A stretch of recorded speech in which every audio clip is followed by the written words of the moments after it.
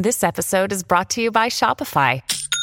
Forget the frustration of picking commerce platforms when you switch your business to Shopify, the global commerce platform that supercharges your selling wherever you sell. With Shopify, you'll harness the same intuitive features, trusted apps, and powerful analytics used by the world's leading brands. Sign up today for your $1 per month trial period at shopify.com/tech, all lowercase. That's shopify.com/tech.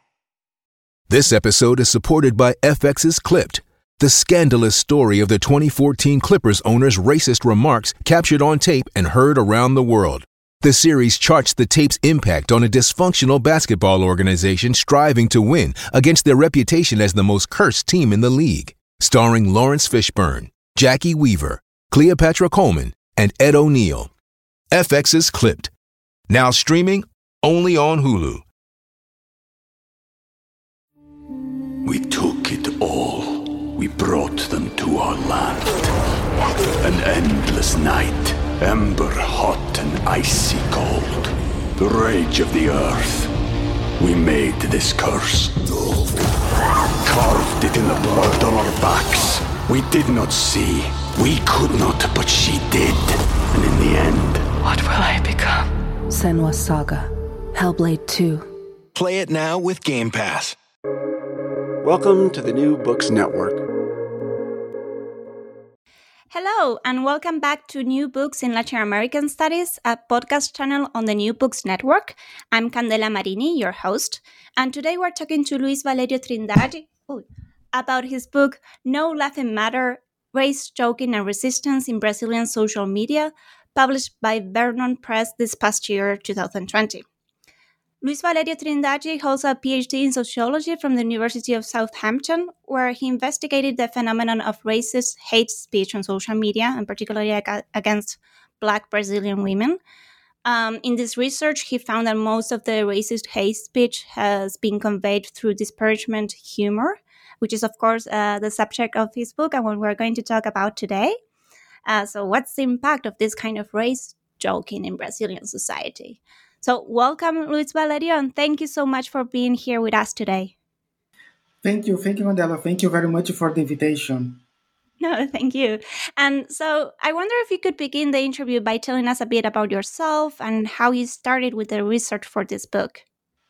Okay, so I'm a Brazilian national, so I was born in São Paulo, and I've been researching the social condition of Black Brazilians since 2006, and from 2006 to 2008, I developed master research regarding the social representation of Black Brazilians on printed advertisements. And after that, a few years after that, then I went for my PhD in sociology, and then I expanded my research interest. And because it had called my attention, the fact that social media has become very popular in Brazil, and also that many people were using this platform to convey racist ideologies. So that caught my attention. So that has triggered my interest in investigating this social phenomenon. Right. And maybe before we dive into that, and I know this is a very large question, but could you offer us a general idea of the history and formation of race relations in Brazilian society? What are some of the key historical developments that people should take into account when thinking about race dynamics in Brazil? Yes, in fact, one of my concerns, of my focus when I developed this research, and the book in particular, was to provide the reader with contextual perspective regarding the construction of racial relations in Brazil, because not necessarily everyone that reads the book would be familiar with those contexts. So I started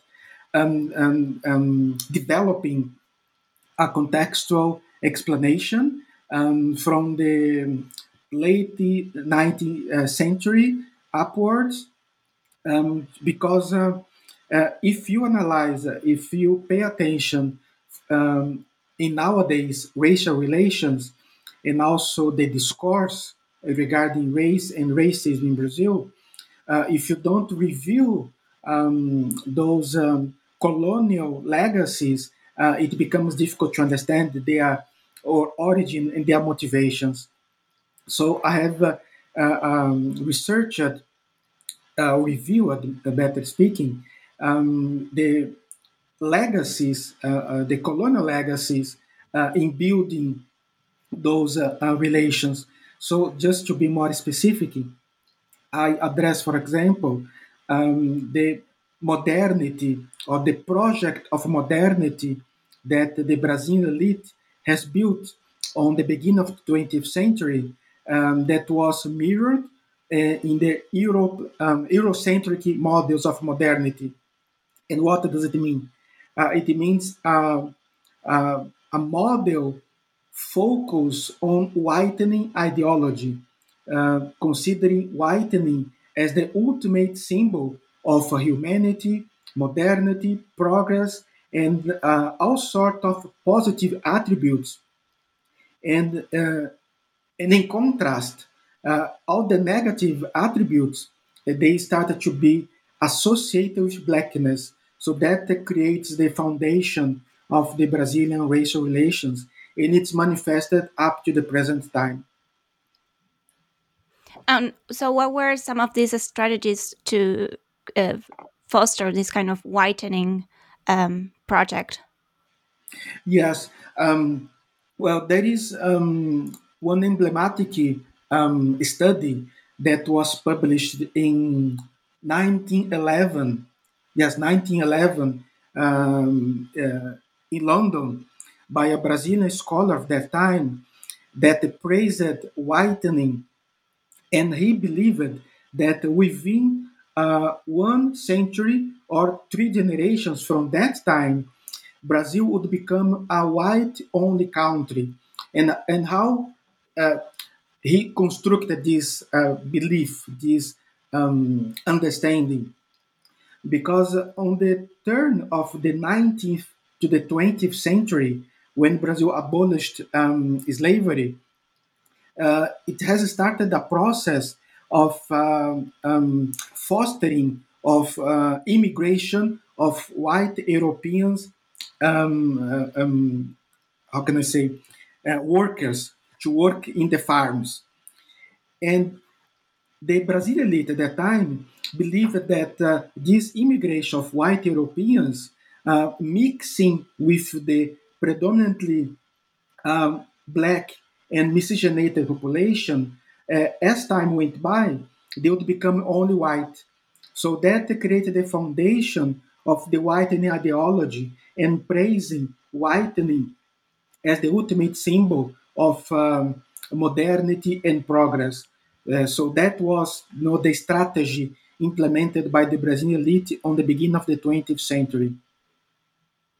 But then you also distinguish other, let's call it stages in how race is conceived in Brazil. And very famously, Brazil has this myth of racial democracy. Could you talk a little bit about that, when it started to Yes, develop? And absolutely. yeah. Yes, absolutely. So this was this white ideology that dominated the thoughts of the Brazilian elite and some influential authors in the beginning of the 20th century up to the mid 20s, 1920s. And then in the mid of 1930s emerged the idea of racial democracy. So, in the first couple of decades of the 20th century, the elite believed that blackness and mestiçage, they were degenerating the Brazilian population. However, in the early 1930s, emerged the idea that, in fact, the Brazilian miscegenated population represented not a problem, but indeed a differentiation comparing to other nations. So, in this time, we had the publication of an influential book called The Masters and the Slaves by Gilberto Freire. And this book contributed to the development of the idea that The Brazilian slavery regime was not as, how can I say, severe as it has been in the US. And in fact, they believe that the Brazilian slavery regime was much kinder, and that in fact there was a harmonious combination of black population, European, and indigenous. And that created the idea of a harmonious racial relation. And that was the backbone of the so-called racial democracy.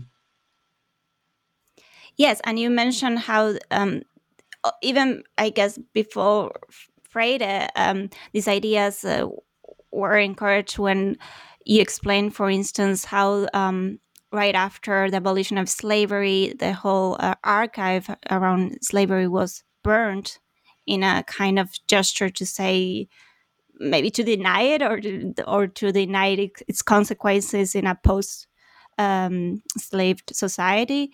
And even how it was certain phrases in the national anthem and in the national anthem of Brazil kind of denied also the consequences and the legacies of slavery.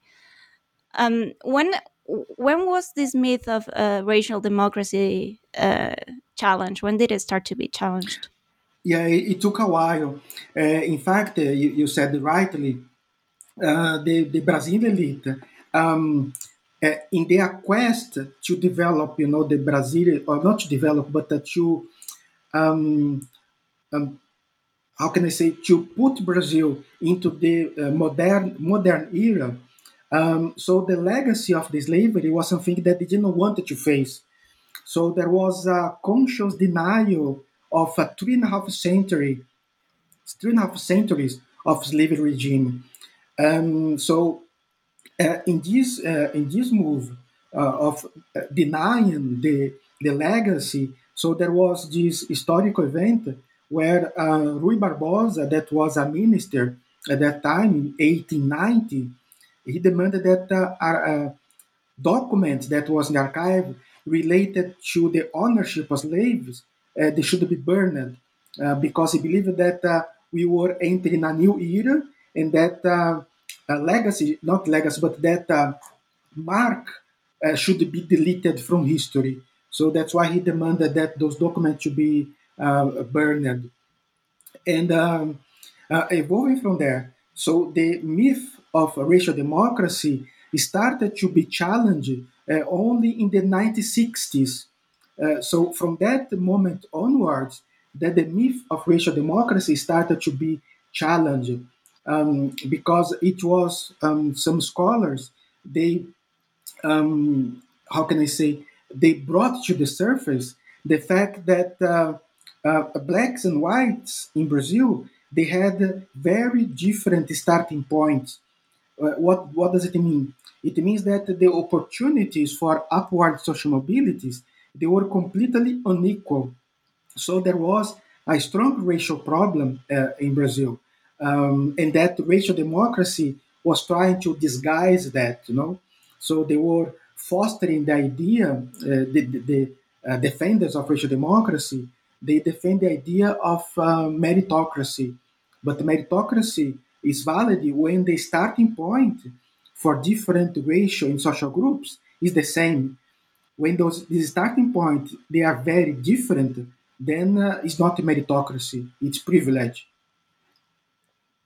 At the beginning of the book, you include a very interesting study. Well, it's actually, I think, the census data from census, I think, from the 1970s, where people self-identified racially in a lot of different ways. I don't know how many different categories they use, and I cannot imagine a similar kind of response in a place like the US, for instance.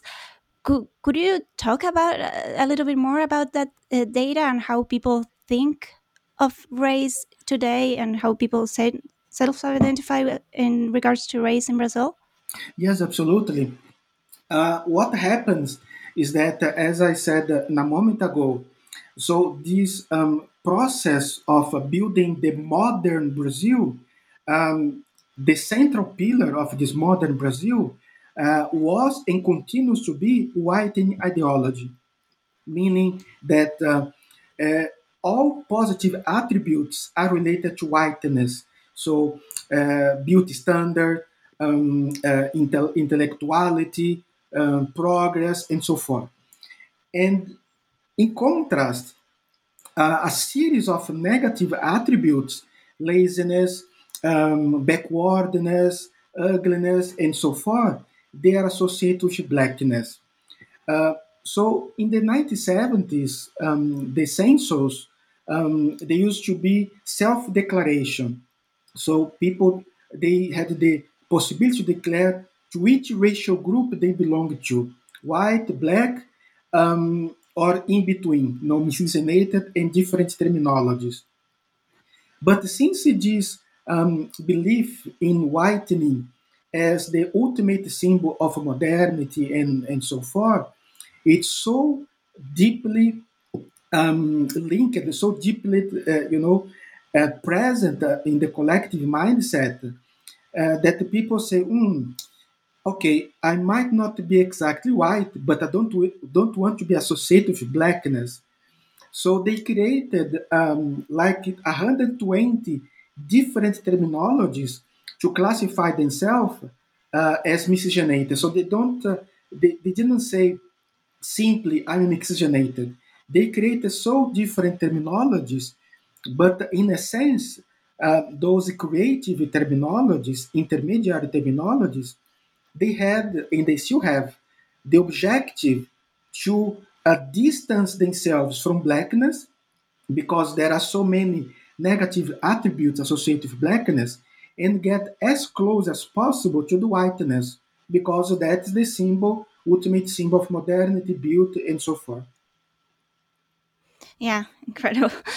Um, so, what's the other side of this whitening ideology? How have Black Brazilians organized themselves and resisted this kind of narratives and power dynamics?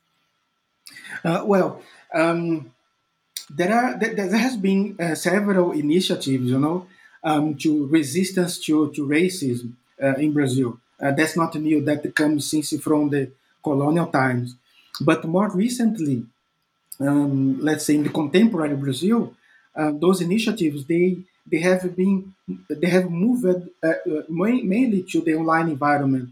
Of course, there is still the organized black movement, a lot of initiatives, but the digital technologies has enabled the black people to convey a different perspective, a different perception of blackness, to value more blackness as to challenge all those negative attributes that are so entrenched, so deeply present in the collective mindset.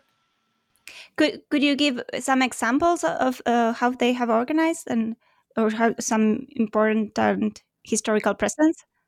Yeah, there has been, how can I say, the emergence of so many online communities that foster, for example, the value of the natural Afro hairstyle, because Afro hair is a visible racial marker that for many, many decades it has been associated with a lot of negative attributes.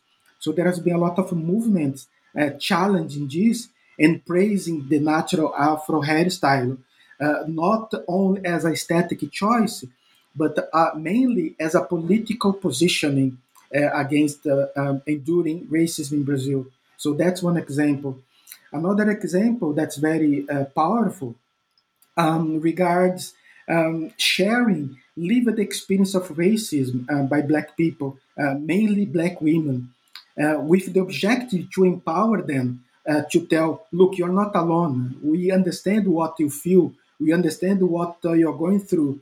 And that helps them to process those lived experience of racism and challenging them. So those are some, examples of those initiatives that have been gaining ground in the past few years. Yeah. And so you point out that the expansion of social media has resulted in an increase of hate speech, quite the opposite of what platforms like Facebook promised when they started. And at the same time, these same platforms have also been used to create wider organized movements and different forms of activism. So, how do you explain these different results? What is going on here? What's the relation between social media and hate speech? Yeah, in fact, we have to step back a bit. So I talk about the resistance initiatives, but first I should talk about the hate speech on social media. Because since the mid 2000s, when those major social media platforms they emerged, Facebook, Twitter, and WhatsApp, and Instagram, and so forth, they have enabled those people that praise white supremacy to convey their racist, their discriminatory ideologies on social media, and also to engage other like-minded people to amplify their voices in the online environment. So this has become a breeding ground to disseminate those discriminatory ideologies. We are talking here about racism against black people and especially black women, but it's not only that. There is also misogyny, homophobia, and xenophobia, and all sorts of hate speech. And social media has empowered, in the negative sense, those people because with these networking capabilities, they are able to connect with like-minded people and amplify their voices in ways that you would not see in the offline context.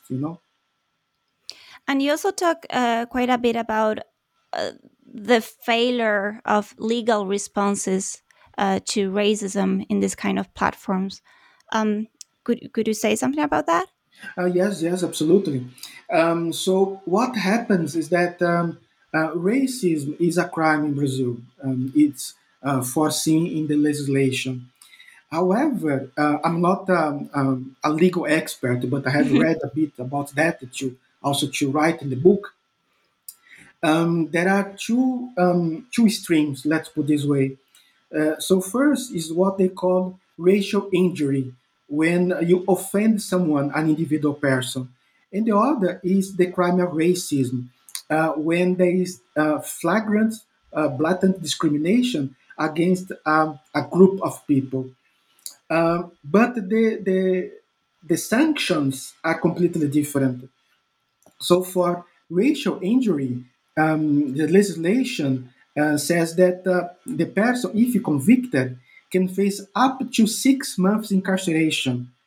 And oftentimes the judge has the power to change that penalty instead of incarceration as a social sanction. For example, to purchase food for people in need, for a charity, a donation for a charity, something like that.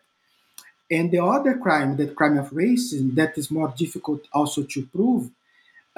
So the legislation says that is up to 5 years incarceration. However, most cases of racist discourses online, on social media, on the internet in general, they are classified as racial injury. And as I said, the sanction is up to 6 months incarceration. That never happens.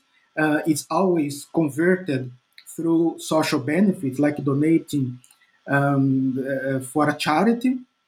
So that creates in the population the perception of impunity, because people say, okay, that the person has engaged in a hate speech on social media, but the penalty is so light that it looks like nothing happened. And that in the case that this kind of speech is detected, because another thing that you talked about is how there's a shared responsibility shared between the company, say Facebook, and the users in trying to report and monitor this kind of speech, and you mentioned how Facebook lacks the resources actually to do a good monitoring. Yes, absolutely, because those large corporations They have those powerful algorithms, but they are not enough to capture all hateful content that circulate on social media.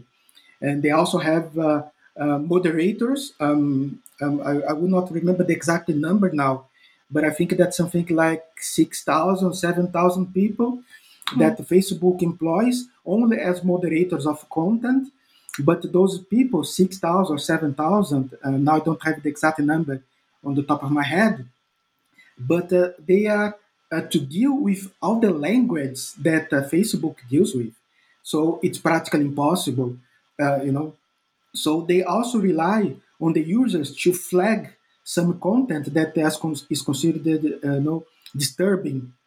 But the response time of those platforms usually is not as fast as people would like to, so that the content it circulates on social media for a long time.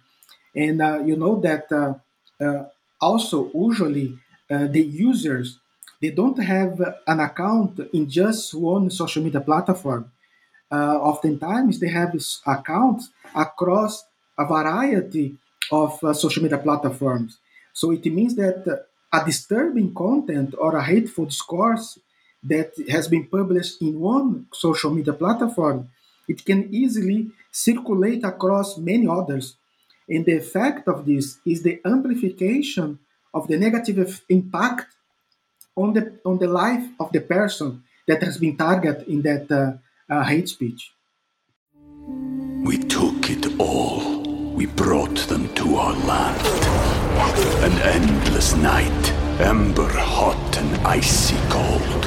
The rage of the earth. We made this curse. Carved it in the blood on our backs. We did not see. We could not, but she did. And in the end, What will I become? Senua's Saga. Hellblade 2. Play it now with Game Pass. Ryan Reynolds here from Mint Mobile. With the price of just about everything going up during inflation, we thought we'd bring our prices down. So to help us, we brought in a reverse auctioneer, which is apparently a thing. Mint Mobile Unlimited Premium Wireless. How to get 30, 30, bit to get 30, bit to get 20, 20, 20, bit to get 20, 20, bit to get 15, 15, 15, 15, just $15 a month? Sold! Give it a try at mintmobile.com/switch. $45 up front for 3 months plus taxes and fees. Promo rate for new customers for limited time. Unlimited more than 40 gigabytes per month. Slows full terms at mintmobile.com. So in this book, you were mentioning different social media platforms, but here you focus mainly on Facebook and Facebook data. I think you need to correct me here, but that Brazil is kind of like the third or fourth most important market for Facebook. And I was wondering if you could talk about a little bit about your process of collecting this data, what methodology you used, and yes, why you chose Facebook primarily. Yes, in fact. I collected Facebook data first because those data were public available. So I worked only with content that was open and also to safeguard people's privacy. And I focus on Facebook in particular, first because the largest social media platform in the world. And second, because it's extremely popular in Brazil.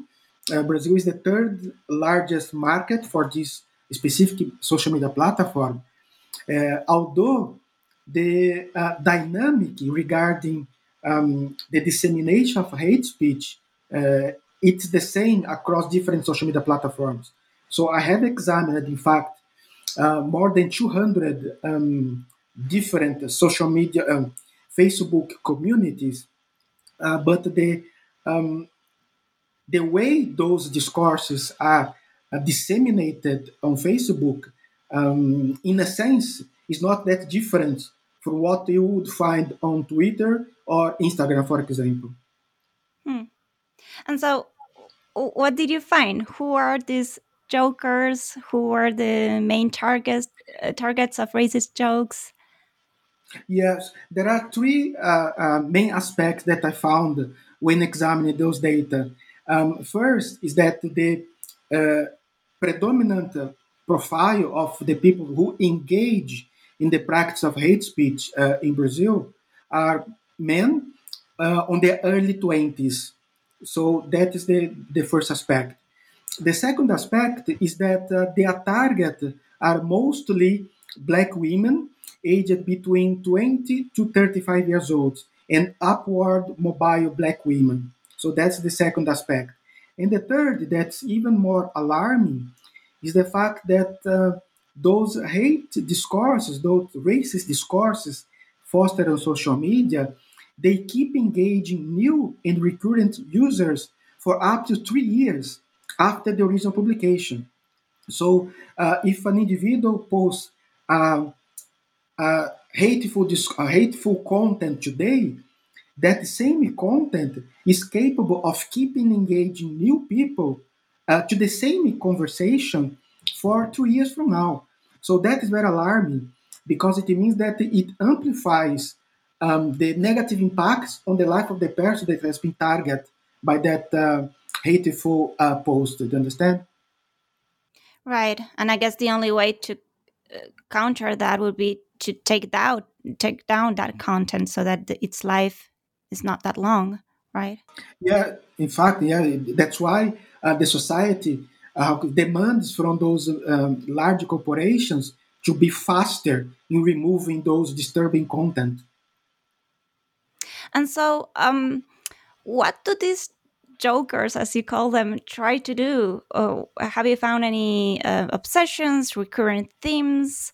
What are some of the most prevalent things they are reacting to? Yes, in fact. So that's why in my book I started explaining or reviewing the history of colonialism and its legacy, and especially the whitening ideology and racial democracy, because those ideologies, those constructs, they are present up to nowadays, up to the current time, and you can see them manifested on hate speech on social media. So, to be more clear on this aspect, so the racist discourse that I have examined on social media, they can either be explicitly or disguised in jokes. But in a sense, what they are doing is to challenge the upward social mobility of black people, especially black women, in a way to delegitimize their position of, how can I say, a position of not a privilege. That's not the right word that I'm looking for.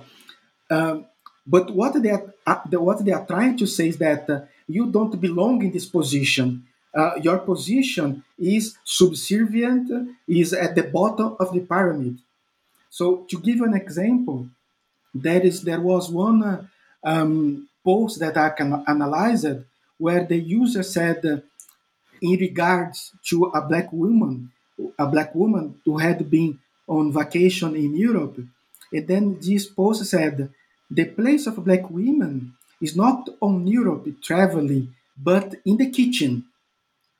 So it's a way to convey the idea of her social position, her legitimate social position, is not in the whitening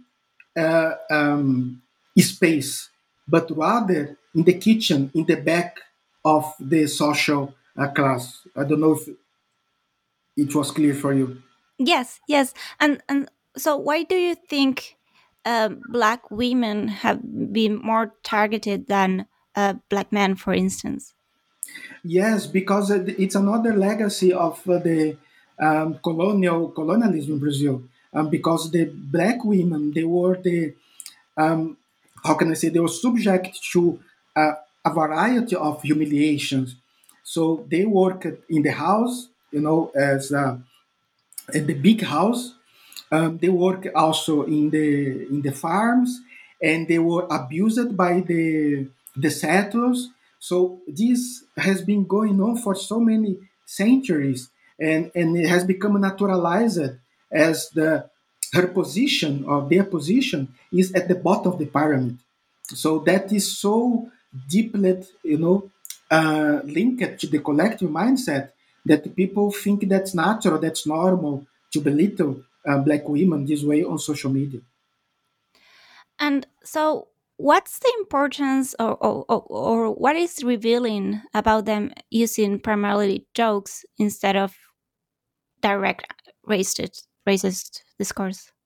Yeah, the fact is that since jokes they are a socially accepted form of communication, they become very convenient for white supremacists to convey the ideologies without sounding completely explicitly racist, and so they can also transfer the responsibility to the object of the mockery, because the person that is the object of the mockery, the subject of the mockery, becomes powerless, because if he or she complains, it's considered okay. You cannot take a joke. It's just just a harmless joke. But in fact, it's not harmless, because deep in there, there is so much ideologies that position those black people in position of inferiority. So that's why humor or race joke has become so convenient for those people. Right, and I guess they can also appeal to arguments of freedom of speech, right? To defend the kind of things they're saying. Yeah, in a way, yes. Also, they claim freedom of speech, um, but the fact is that um, those racist jokes, they become so naturalized in the social fabric that even children, they learn them and they replicate them. So it passes from one generation to another, and that becomes, part of the social fabric. So that's the problem with the race joke, because it's difficult to challenge, because they claim that it's harmless, but it's not harmless, and also the fact that it perpetuates and it's passed from one generation to another. And have you found major differences between the online and offline racism? Uh, do you see the same? So jokes are the same in one. No, the jokes are exactly the same. Of course, that on offline, not all social circumstances people can recite them, and so in the offline context, usually people need how can I say, a degree of a proximity with the subject of the joke. So it's very difficult in the offline context. People tell or recite a joke against someone that he or she doesn't know in real life. On the other hand, online, in the online environment, especially on social media, they disregard those, I call social distance, in the fact that this proximity between one object and the other. So, for example, celebrities, people that are on the media more frequently, they are easily targeted because in the online environment, the white supremacists, they think, okay, that the person is famous, so it's like I know her intimately. So they don't, how can I say, they're not restrained by any limit. They just recite, their hate against that people, even though they have no personal relationship. Hmm. And you also mentioned that in spite of then defending the idea that jokes are innocent, they still are very how can I say this? They want to remain anonymous, and that you even try to have like direct contact with certain individuals, but they weren't open to this kind of personal dialogue. Could you talk more about the power of anonymity in encouraging these attitudes? People who engage in this practice online, they believe that the computer screen protects them, So there is this belief that, okay, I'm behind the computer screen, so I can write anything that I want without any restriction, and I will not be found. But that is completely false, because technology evolves every day, and it's completely possible to identify the people if it's needed. So there are means to identify those people who engage in this practice. So that's the first thing. The second aspect that is even more revealing is that in most of the cases that I have analyzed, so the people who engage in this practice, white supremacy and hate speech and so forth, they feel very empowered when they are posting their content, they are attacking someone.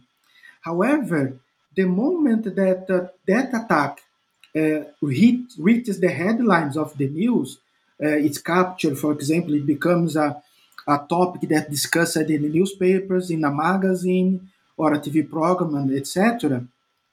You know what these people do? They take one of the four actions.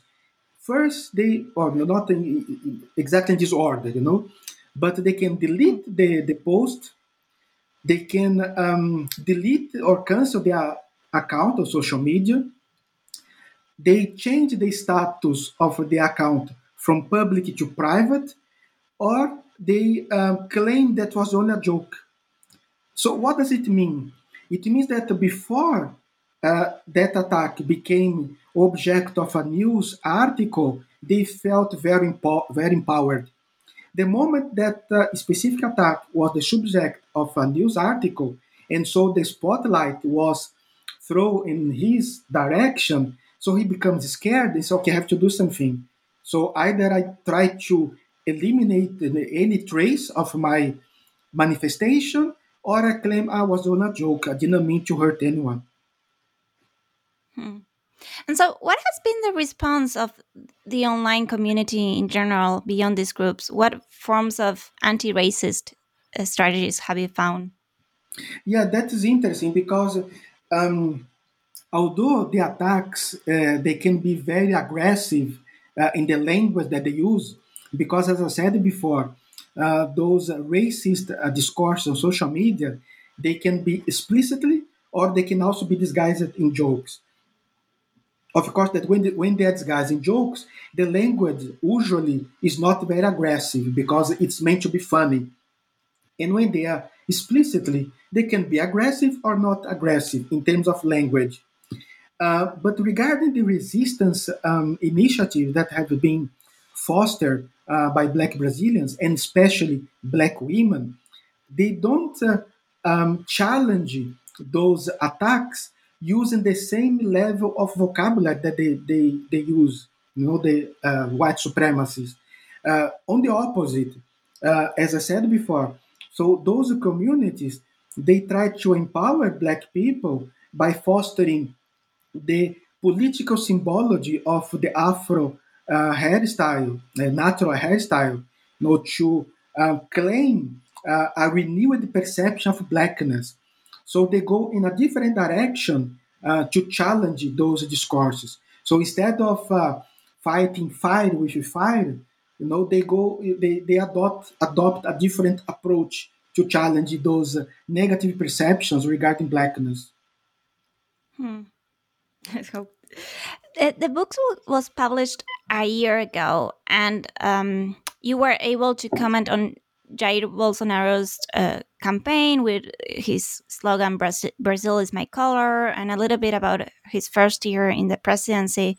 I was wondering, how do you see the situation now? Have the same trends continued? Has the pandemic changed anything? No, unfortunately, the situation has worsened. First, of course, for the pandemic, but also because this presidency is very negationist in all aspects, and also not only regarding the pandemic, but also regarding racism. They deny that racism exists. They say both the president and the vice president, in more than one occasion, they have said racism doesn't exist in Brazil. It's something that has been created by foreigners that are trying to export this ideology to Brazil. So they rewrite history, So that is very bad because and problematic because that challenges so many progress that the Black organized movement has achieved over the past few decades. So the situation is very complicated. And the fact, and given the fact that he and the vice president, they represent the most important public figure in the country, official public figure. So they represent the voice of the Brazilian state. So that is very problematic when a figure in his position comes publicly to say, this kind of thing, that racism does not exist. So it's again is the confirmation, is the reinforcement of the same beliefs that we talked regarding the construction of the modern Brazil, based on whitening ideology and racial democracy. So it's just the perpetuation of the same ideology that has been around for almost 2 centuries. Just to finish the interview, I wanted to know what you were working on right now. If you could share that with us. Oh, yes, absolutely. So thank you very much for the interview and the invitation. So nowadays I'm working on 2 major projects. First is a book chapter to be published next year, where I address the political symbology of a female Afro hairstyle in Brazil. So this political symbology behind the Afro hairstyle. And the second project, I have been working with Brazil's largest anti-racist online platform. It's called Feminismos Plurais, or Plural Feminism. So I've been working on a couple of projects with them regarding publications and online teaching. So those are the 2 main projects I'm working at the moment. Wow, and we look forward to reading them. Okay. Well, thank you so much for being here with us today and for talking about your research, and we hope to have you again soon. Thank you very much.